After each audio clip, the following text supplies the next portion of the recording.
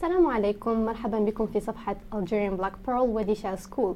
أنا أسماء قاسمي، أستاذة لغة إنجليزية، وبرنامجي سوف يكون حول تعلم اللغة الإنجليزية. سوف يكون كل يوم ثلاثاء على 8 مساء، فتابعونا. As a teacher of English language, I have seen a lot of situations in which learners of English language face problems and issues during their learning process.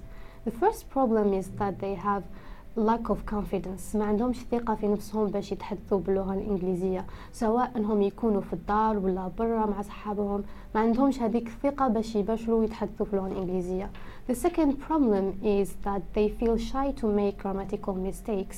يحشموا باش يديروا أخطاء كي يكونوا يتحدثوا، وهذا هو الخطأ الشائع والخطأ الغالط اللي الطلاب اللغة الإنجليزية يخموا فيه، لأننا كبشر احنا رانا نتعلموا في هذه الحياة، وباش نتعلموا لازم نديروا أخطاء، يعني لازم نديروا أخطاء، ومن هذوك الأخطاء احنا نتعلموا. So it is fine that you make like mistakes. It's totally fine, but you have to learn from these mistakes.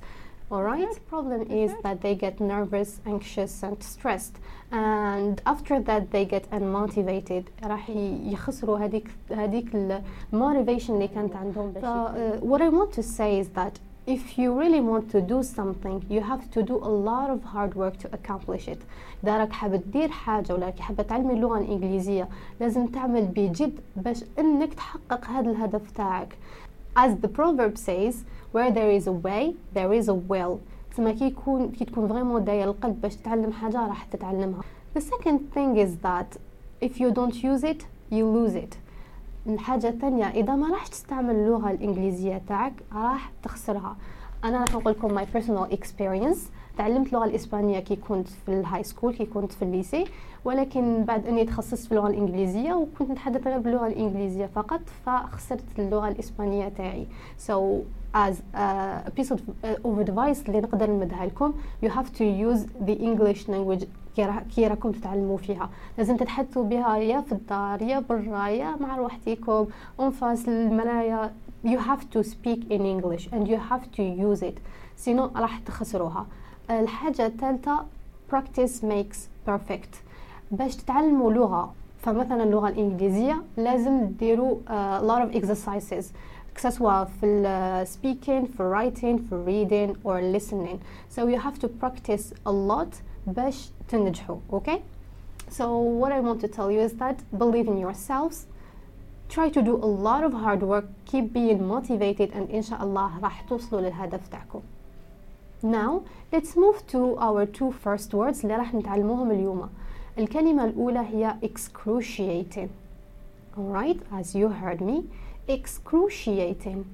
ما صنف هذه الكلمة excruciating? So the word excruciating is an adjective. صفة. Yes, adjectives هما الصفات. فاش يفيدونا هاد الصفات والواش نستعملوهم. So adjectives helps us to information about the subject. يمدونا des informations على الفاعل. So for example, excruciated صفة. What does the word excruciating mean? ما معنى كلمة excruciating? Excruciating means to have an illness or an injury felt strongly. معناتها يكون عندك مرض أو جرح تحس بها بقوة. Okay? So instead of saying very painful or painful تقدر تقول excruciating. Alright. Now let's move to the pronunciation of excruciating. كيفية نطق كلمة excruciating. سمعوني مليح، تابعوا معايا. excruciating. excruciating. Exactly كما سمعتوني. excruciating. Perfect. Now بما أنه نعرفوا المعنى والنطق تاع الكلمة excruciating، راح يكون من الأحسن نعرفوا كيفاش نكتبوا الكلمة excruciating. Alright, so we spell excruciating this way. E-X-C-R-U-C-I-A-T-I-N-G.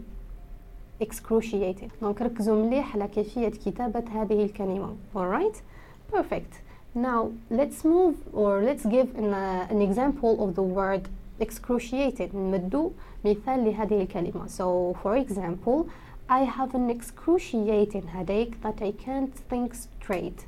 عندي ألم حاد في الرأس لدرجة أني ما رانيش قادر نخمم نورمال like مانيش قادر نخمم normally. Okay, so yeah, that's the example of the word excruciating.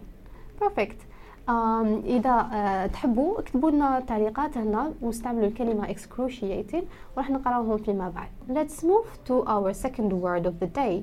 second word تاعنا اللي راح نتعلموها اليوم هي amble. amble. ما صنف هذه الكلمة amble؟ So الكلمة amble هي فعل. alright, so it is a verb. And why do we use verbs?